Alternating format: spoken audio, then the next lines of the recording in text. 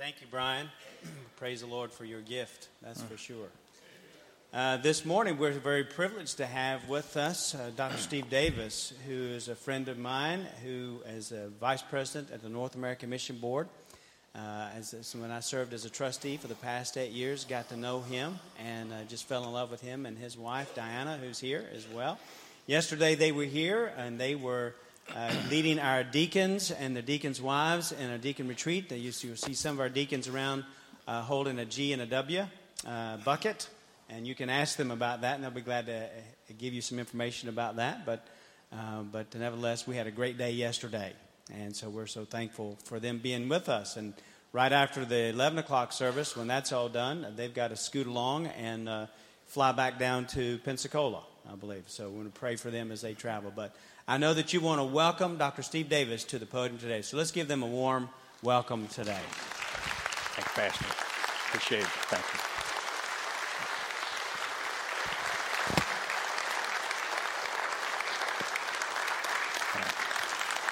Thank you so much.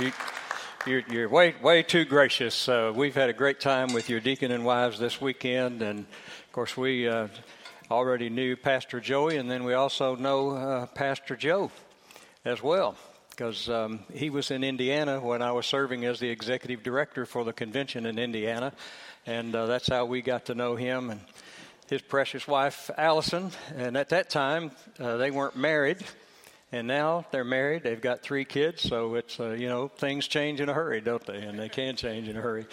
But we really love your pastor and your staff and Angie and all that they're doing here in the life of this church. We thank the Lord for how he's at work here. And I trust that this morning will be an encouragement and a challenge to all of you as you spend these few moments together in worship in the Word. I'd like for you to just have ready on your Bible, Romans chapter 10, verses 14 and 15. That's the passage I want to look with you this morning. And the title of the message is Whatever It Takes. That's sort of our theme at the North American Mission Board. Whatever it takes to get the gospel out, to penetrate North America with the gospel of Jesus Christ. And one of the primary ways we see that as happening is through church planting. So we've placed a very, very strong emphasis on church planting. And I want to say up front to you as a congregation, thank you for your gifts through the cooperative program and the Annie Armstrong offering for North American missions, because without that, we would not be able to do what the Lord has been able to do through the North American Mission Board these last several years since Dr. Ezel came to be our president 6 years ago. When he came, about 26% of the North American Mission Board budget was allocated toward church planting.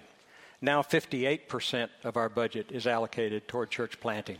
We have 32 what we call send, I'm saying that real carefully, cities. If you say it too quickly, it sounds like I'm saying sin cities, and you immediately think of Las Vegas or someplace like that. But they're send cities because we want to send as many church planters as we can into these most unreached areas of North America. And through your gifts through the cooperative program and the Annie Armstrong offering, you're helping us to do that.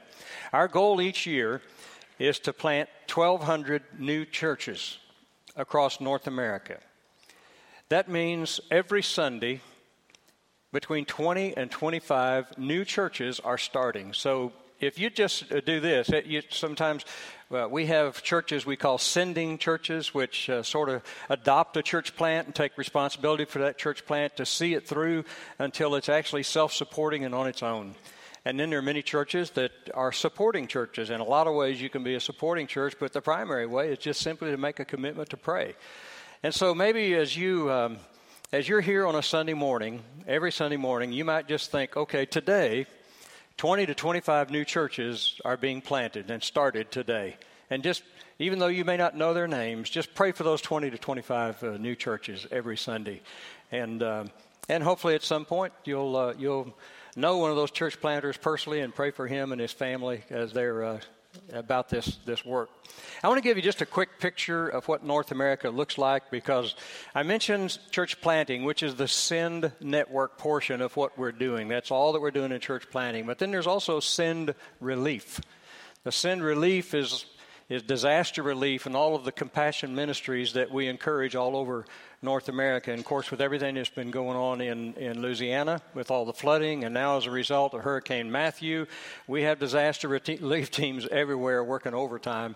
And we're a part of that, and your conventions are a part of that, and everything that's happening.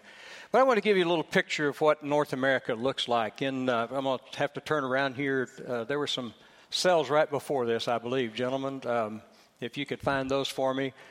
In Mississippi, there's one Southern Baptist church for every 3,200 people. We wish every state looked like that, but unfortunately they don't. The next cell, in Alabama, it's one church for every 4,000. If you go to the next one, in Virginia, it's one church for every 4,200. But now your convention is involved in some partnerships. And so I wanted to show you what the church-to-population ratio looks like in some of these places where you're helping your convention partner. So if you go to the next one, in North Dakota, it's one Southern Baptist church for every 25,000 people. You see the difference? Go to the next one. In South Dakota, it's one church for every 13,000. Of course, there's a lot of open space, as you know, in those states, but the concentration of population means very, very few churches. If you'll go to the next slide. In Hawaii, where you're also partnering, it's one church for every 13,000 people. And if you go to the next slide, there's a partnership in Montreal that your convention has. In Canada, overall, it's one church for every 103,000 people. But Montreal, where you have a partnership, is the most lost city in North America. Less than 1% of the people in Montreal are evangelical, can be called Christians. And it's like one church for every 185,000 people in Montreal. And yet, in the midst of the darkest city in all of North America, the Lord is doing a great work. There have been some great churches planted there that are reaching people and baptizing people at some unbelievable numbers. It's like almost seeing a real revival take place. I wanted to give you a picture of that so it'll help you to know how to pray for this task that we're about together. And so again, thank you for all that you do to help us accomplish that task. When you give through the Annie Armstrong offering, 50% of the North American Mission Board budget comes from that offering. About 38% of the budget comes from the cooperative program as it's allocated to the International Mission Board, North American Mission Board, seminaries, and so forth. You probably didn't need all that lesson, but it's just good to know that, I think, and to understand how we work together and cooperate together to get the gospel out and to equip people for ministry. And so our theme has been, whatever it takes to penetrate lostness in North America and see the spiritual landscape of North America change. That's what we want to do. And so we've downsized significantly in staffing at the North American Mission Board in Atlanta. And as a result of that, we've put those dollars into church planting. We've worked with our conventions to prioritize in staffing and so forth to get this job done. And it's amazing to see what God is doing all over North America in these major cities where we have a focus to plant churches and to reach people with the gospel. So whatever it takes. Our theme has been, not only whatever it takes, but send North America. But I want it to be more than just a slogan among Southern Baptists. So how is it more than just a slogan? Well, that's what I want to talk to you about today, because when we talk about whatever it takes, it translates down to the pew, the person in the pew, every person who knows Jesus Christ as Lord and Savior. That's what it's all about. Several years ago, my wife and I planted a church in San Antonio. And now my wife has, you have to understand, my wife writes books and articles for Baptist Press and all these kinds of, and many of them are called fresh ideas, fresh ideas for churches or women's ministries or deacons' wives or whatever. I mean, I'm always amazed at how her brain works, because these ideas just flow through her head just like that. Now, if I had a fresh idea, it would die of loneliness, okay? But there was one when we planted this church, I didn't know much. I mean, I knew how to share the gospel, and I decided, since that's what I know to do, I'm going to equip everybody that becomes a part of our church. I'm going to teach them how to share their faith in Jesus, because that's what I know to do. I'm going to teach them to do it. Well, how better a way to start a church? And so when we got started, when we finally got our first little building to meet in, I got all excited. I came up with my only fresh idea that I've ever had, I think, in my life. I came up with a slogan, Pastor. If we go, we grow. If we don't, we won't. And I thought that had a pretty good ring to it, you know. If we go, we grow. If we don't, we won't. And so I had some little posters and banners and all this kind of stuff made up. I put them everywhere, all over the building. Wasn't many rooms, you know, but they were everywhere. You could not go anywhere you didn't run into one of those posters. If we go, we grow. If we don't, we won't. Now, men, you know, our wives think differently than we do, right? We got in the car one day. We're headed home from church. Dinah says, "Would you like a suggestion?" I said, "Sure." She said, "I don't think it was appropriate for you to put those signs in the bathroom stalls." I thought, well, I never thought about that. You know, I just wanted to get the message across how important it was for us to get the gospel out into the community, to get the gospel out, to tell people about Jesus. If we go, we grow. If we don't, we won't. I guess it works in the physical realm as well as the spiritual realm, right? But in Romans 10, verses 14 and 15, I know it's a passage you're familiar with. But the Apostle Paul wrote, and he said, "How then shall they call on him in whom they have not believed? And how shall they believe in him of whom they have not heard? And how shall they hear without a preacher? And how shall they preach unless they are sent? As it is written, how beautiful are the feet of those who preach the gospel of peace, who bring glad tidings of good things." So in other words, what he's saying here is that when you're going, the Bible said those are beautiful feet. Any way you talk about it, we got it. If we're going to get outside the walls of the church, 99% of the lost people are not wandering into our churches every Sunday asking somebody how to get saved. If they're going to get the gospel, we got to send people out. We've got to get outside the walls of the church to get that job done. And my question to you would be, well, who needs Jesus? Well, everybody needs Jesus. How shall they? Who are the they that he's talking about? It's all people everywhere. That's who it is. All people everywhere. All people throughout this community. All people throughout this state, our nation, to the ends of the earth, according to the Bible. It's all creatures, all colors, all classes, all cultures. All people need Jesus Christ. One of my favorite shows on TV, and I've watched a lot of the reruns as well, was MASH. Have you ever watched that one? You know, Hawkeye and his team. And one of my favorite scenes in MASH was one scene where they're sitting in the swamp. That's where their tent was, and they slept.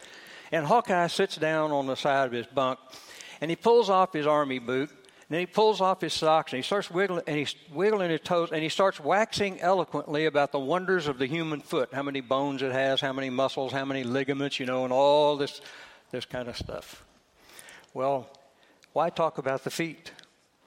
Because the simple message is this: if our feet don't go, the message of the gospel doesn't go. It's as simple as that. And so I want to talk to you about that this morning, to just kind of challenge you.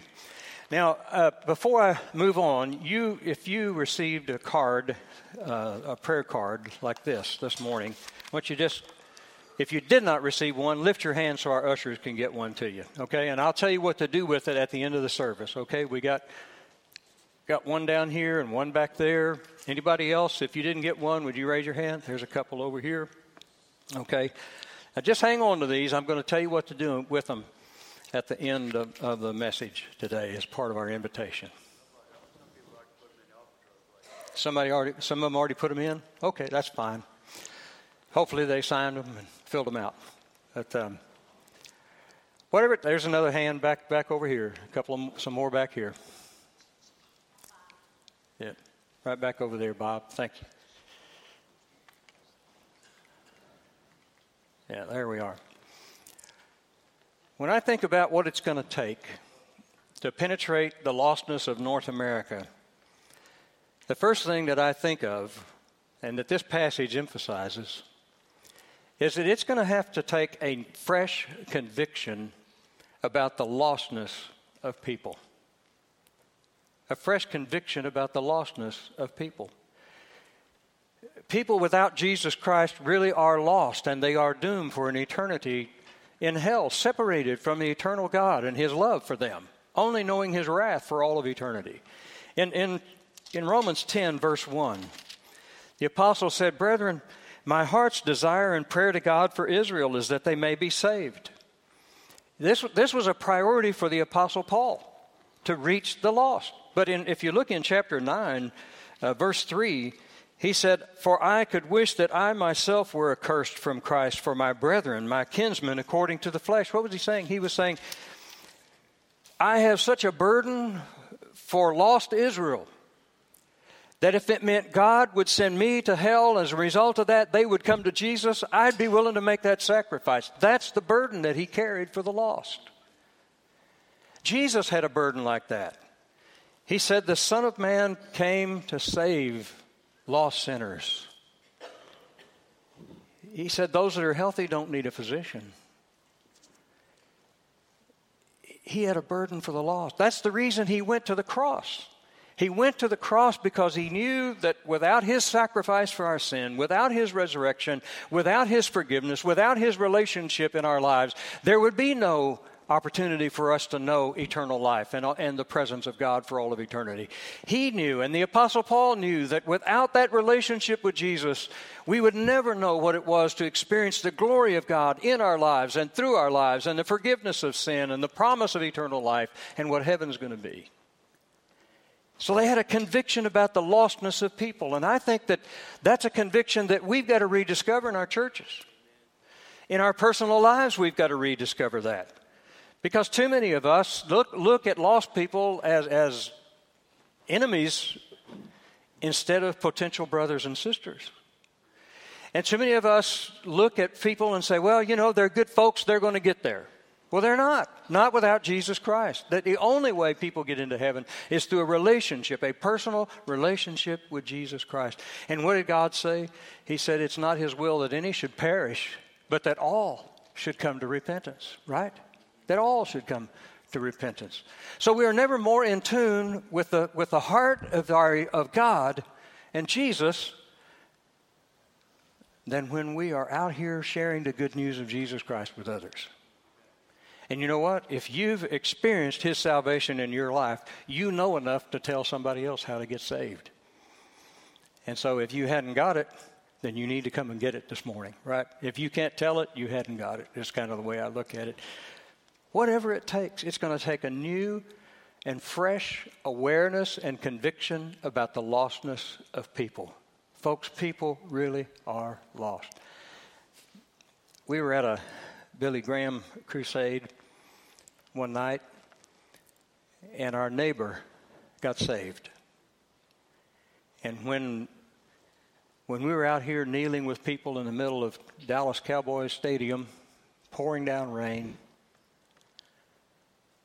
here's what my neighbor said. I don't know why it took me so long to come to this decision. I only know that I was lost out there somewhere, and I realized I can't help myself. I was lost out there somewhere, and I realized I can't help myself. Folks, I want to submit to you this morning that I think that there are many lost people who are more willing to admit they're lost than oftentimes we in the church are willing to admit. We've got to come to a fresh conviction of the lostness of people, or we will never, ever make it a priority in our lives to be sensitive to the leadership of the Holy Spirit, to share with those that we meet a positive witness for Jesus Christ. But it's not only going to take a fresh conviction about the lostness of people. Secondly, it's going to take an overwhelming sense of the love of Jesus. The lostness of people, the love of Jesus. If you look in 2 Corinthians 5, verse 14, here's what the Scripture says. For the love of Christ constrains us. For the love of Christ constrains us. It's a Greek word that means for the love of Christ thrusts us out. The love of Christ forces us out. When Jesus was experienced his baptism, and Luke says the Holy Spirit descended on him in bodily form like a dove, and the very next verse says that the Spirit of God drove him into the wilderness to be tempted by the devil. Do you remember that? The Holy Spirit drove him into the wilderness, compelled him into the wilderness, constrained him into the wilderness. Jesus didn't go out there looking for a fight. He was compelled by the Spirit of God. And the love of Jesus should be the motivation for you and for me to share the good news of Christ. That motivation, what Jesus has done in us and what he's done for us, what he's done through and what he wants to do through us, his love is what should permeate our lives in order to get the gospel out. Now, I want to ask you a question. How many of you have a refrigerator in your home? Okay, that's most of you. Does your refrigerator kind of look like this? I mean, ours always did. You know, when our kids were growing up, we had 3 kids. They're all grown now, and our oldest son has our 2 granddaughters in Wooster, Ohio, up by Cleveland, and our daughter and son-in-law have 2 foster children they're hoping to adopt, and they're church planters and a church planter and a worship leader in Indianapolis. And our second son is a professor at the University of West Florida, and he and his wife have our grandson. And when they were growing up, that's what our refrigerator looked like. Pictures from school. If they drew a picture in Sunday school and brought it home, it went up on the refrigerator. If they got a good report card, it went up on the refrigerator. Whatever they did went up on the refrigerator. Now, it's our grandkids' stuff up there, that gets up on the refrigerator. Now, why? Why do we do that? Because we love them, that's why. That's why we do it. Have you ever stopped to think that if God had a refrigerator in heaven, your picture would be on it, or if God had a billfold, your picture would be in it? I want you to get the picture. God loves us, and that's why he sent Jesus to die for us. If you remember, the Bible says that God so loved the world that he gave his only begotten Son, right? He didn't wait for the world to love him before he sent Jesus. He sent Jesus because he loved the world. And we as Christians have got to rediscover this in our lives. We've got to remember that the only way we're going to win people to Jesus Christ is we've got to love them to Jesus. We're not going to win them to Jesus by waving our placards. We're not going to win the lost by telling them how bad they are and how awful they are and how their morals aren't right and so forth. You see, lost people only act like lost people act like. You got to realize that, okay? And yet, particularly around election time, it really gets nasty, and this is one of the nastiest ones ever, but we want to tell everybody, the lost, that we don't like their values and we don't like their morals. They don't agree with ours. We don't like the way they walk. We don't like the way they talk. And we'll wave our placards and our banners and we'll shout and we'll scream real loud. But you know what? We're not winning anybody to Jesus that way. If you're going to win Colonial Heights to the Lord, you're going to have to love Colonial Heights to Jesus. If you're going to win Virginia to the Lord, you're going to have to love Virginia to Jesus. If we're going to win North America to Jesus, we're going to have to love North America to Jesus. That's what we're going to have to do because God so loved this world. And we've got to look at lost people like Jesus looks at them, like he looked at you and like he looked at me, of what we could become once we have had a confrontation with him and trusted him as our Lord and Savior. Our daughter, when she was in college, she went on several mission trips to Juarez, Mexico. And, of course, as a kid, she went on a lot of mission trips. And after she graduated from college, she went to Sheffield, England, where she served as a youth minister in a new church start. And just saw some unbelievable things happen in that ministry that I don't have time to go into. But I remember when she was a freshman in college and she called home, and instead of asking to go to a beach somewhere on spring break, she asked if we would help her go on a mission trip with 600 other college students to Juarez, Mexico. So we said sure, and we dug a little deeper and we helped her to go. When she came back, she called us and she said, we had 1,200 people who prayed to receive Christ this week with us. And we got all of them connected to a local church in Juarez. And I remember asking her, how in the world does that happen? where you have cultural barriers, language barriers. How do 1,200 people in 1 week come to faith in Jesus like that? Her response was, they saw the love of Jesus in us and the love of Jesus through us. That's what lost people have got to see in us, folks. I mean, think about the Apostle Paul. What would motivate somebody like him to walk hundreds of miles on foot, to brave up and go back into the town conditions? And when he get into town, he didn't ever know what was going to happen. You know, sometimes they would accept him. Many times they rejected him. They would stone him. They would beat him. They hauled him outside of town and left him on a garbage heap to die. He'd get right back up and go back into the town and continue to preach Jesus Christ. Why? Because of the love of God for him and the love of God in him and the love of God through him. That's got to motivate us. You know, too many of our churches are not known for love for one another and love for a lost community. They're known for their conflicts. They're known for their struggles and their problems and their constant inner fightings with each other. That just shouldn't be, folks. It just shouldn't be. When people look at the church, they ought to say what they did about the New Testament church. My, how they love one another. Look how they care for each other. That becomes a magnet to people that are lost. I don't know how many times I've said this to churches. We don't need to give lost people one more excuse not to come to Jesus. We need to love them to Jesus. The love of God. The lostness of people. But the last thing is, you may not have thought about this, but the lateness of the times. In Romans 13, verse 11, here's what the Apostle Paul said. And do this, knowing the time, that now it is high time to awake out of our sleep, for now our salvation is nearer than when we first believed. Now our salvation is nearer than when we first believed. Have you ever stopped to think that time may be running out for the lost? Have you ever stopped to think that time may be running out on North America, or time may be running out on our world? I mean, I don't know when Jesus is going to come back. And nobody knows about that. That only the Father knows that. But I do know this, when you look around our world and you see the signs that Jesus talked about, it may be nearer than any of us could ever imagine. And people are asking about it. And it's a wonderful opportunity for us to get more bold in our witness. When evil raises its head like it is today, when there's more negative things that are happening and more attacks against Christianity, it's a greater opportunity now for us to stand for the Lord Jesus, to realize people really are lost, to show them the love of Christ, but more importantly, to realize that it is time for us to wake from our sleep, and it is time for us to realize that now is the time for salvation.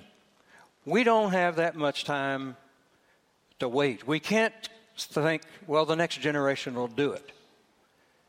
We've got to have a sense of urgency about getting the gospel out into this community and throughout North America.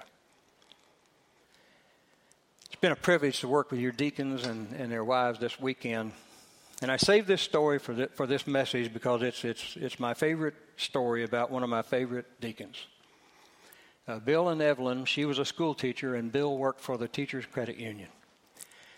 And they were really faithful folks. They went out from our church on several occasions to help plant a new church. They'd go out and stay with it till it got on its feet, and then they'd come back. And then they'd go out and they'd do it again and come back. They were just those kind of folks. When they took a vacation, they would go see missionaries on their vacation to encourage missionaries. That's just the kind of people that they were. And Bill taught Sunday school in our church for 57 years. He taught fifth grade boys in Sunday school for 57 years. And he never missed a Sunday of Sunday school. And you say, wait a minute, you just said he went on vacation. Yeah, but he would always go to Sunday school because when he got back, he'd say to his boys, now, I went to Sunday school. Did you go while I was gone? His goal every year, his goal was to get into the home of every single boy in his class, to share the gospel with that boy and with his family, because his prayer was, I want to see every boy in my class come to faith in Jesus and get baptized before they go into the 6th grade. That was his goal. And the Lord honored that just about every year that he taught. He had a passion for sharing the gospel. He wasn't eloquent. In fact, if you were going to pick out a real soul winner out of a group, he would not be the one you'd pick out. But the Lord just had his hand on him because he had a sense about the lostness of people. He had a conviction about that, and he just loved those boys. But he also had a sense of urgency about the gospel. Well, you fast forward those 57 years, and Bill's in his mid-70s, still teaching 5th grade boys. And he goes in the hospital for some major surgery, and he almost died on the operating table.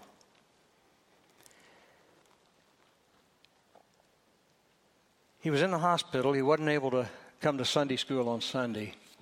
And those 5th grade boys asked their parents, will you take us to the hospital this Sunday so we can have Sunday school with our Sunday school teacher? And he won't have to miss. So they did. The next Sunday, he was home from the hospital, but he still wasn't able to come to church. And the boys asked their parents, said, will you take us to our Sunday school teacher's house? And each one of them brought some little dish so they could have Sunday school with him, and he wouldn't have to miss and have lunch with him, fellowship with him. Amazing. It was about a month later after his surgery that Evelyn came to me because we were getting ready to start another cycle of equipping people to share their faith. That's something that I've always done. So we were getting ready to start up a new group, and Bill always wanted to help with it. He always wanted to equip some people to share their faith. She said, now Bill wants to help you. And I said, now, Evelyn, he's not well enough yet. You tell him to just get on board the next session. We'll do another one in 8 weeks, and he can. She said, well, I told him that, but she said he is determined. He's going to help you.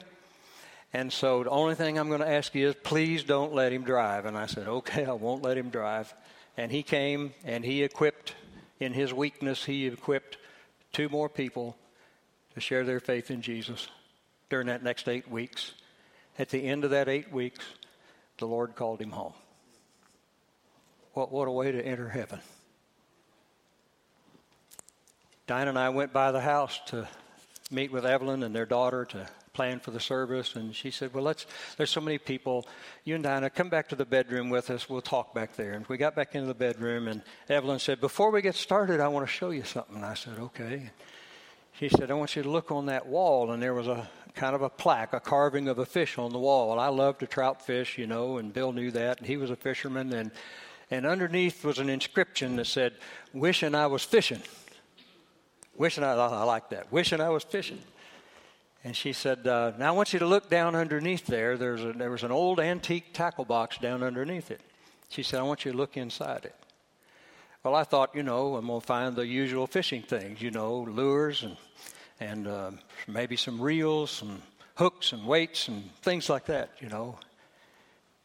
But when I opened it up, it wasn't any of those things.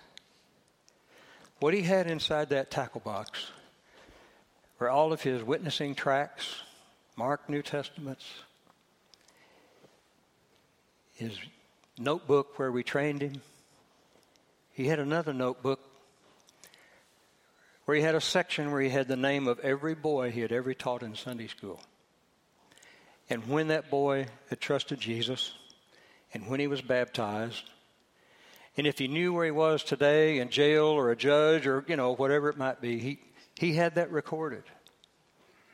He had another section in that notebook where he had the name of every person he had ever witnessed to but had not yet prayed to receive Christ, and he prayed through that list every single day, wishing I was fishing.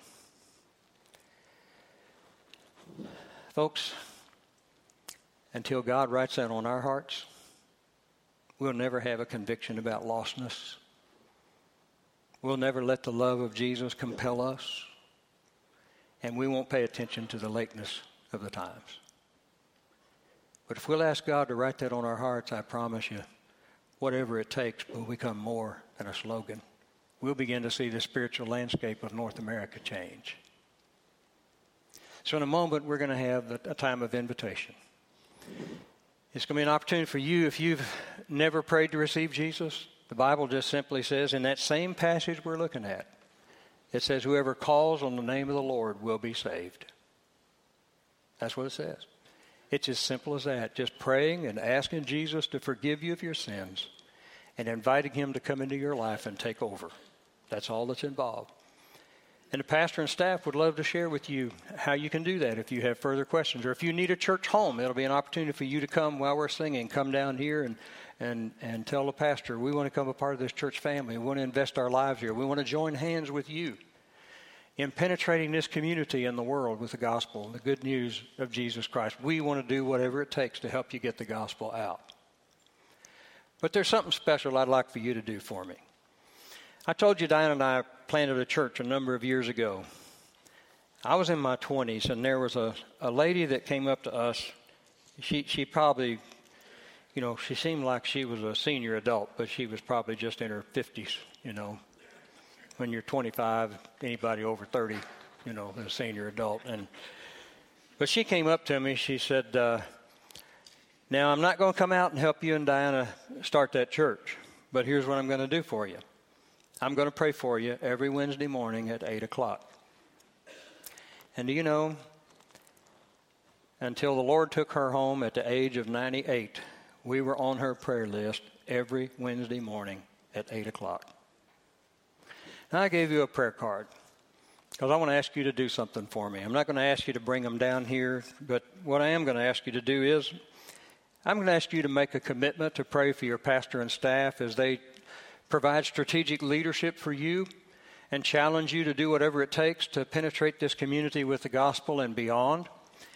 And I know you pray for your pastor and staff, but I want you to go one step further like Edna did for us. I want you to go one step farther and tell your pastor, I'm going to pray for you on a specific day at a specific time, and then print your name. Okay? On the back side, it says, Pastor, pray with me for these friends that I'm sharing the gospel with, or maybe some other prayer need that you have. And just jot that down real quickly. And then what I'm going to ask you to do is I'm going to ask you to fill that out, pass these to the aisles, and then the deacons have their buckets. They can come by and pick these up for us. And then, Pastor, if you and your staff will take these cards and just fix up on your computer or a calendar in the office, however you want to do it, just put on down there, here's who's praying for us on this day at this time. And in that way, whatever they're doing, if they're out here visiting a hospital, if they're in the midst of a prospect visit, or they're in a counseling session, or he's just simply in his study preparing for Sunday morning, he can look on that chart and see who's praying for him specifically at that time. Would you do that for me? Make that commitment to your pastor and to your staff, and then just pass those to the aisles. Let me ask you to bow your heads with me for a moment. Father, thank you so much for this great church. Thank you for its commitment to the gospel. Thank you for these wonderful deacons and wives that we've had the privilege to be with this weekend. Thank you for Pastor Joey and Angie and their leadership, and for all of their staff, and for all that you're doing in and through them to challenge and equip this church to take the good news to Colonial Heights and beyond. And Lord, my prayer is right across all of our hearts afresh today, wishing I was fishing. In Jesus' name, amen. Would you stand with us? If God's spoken to your heart to come, the pastor will be here at the front to greet you. Pass the cards to the aisles, if you will, so our ushers can come by and pick those up. God bless you and thank you.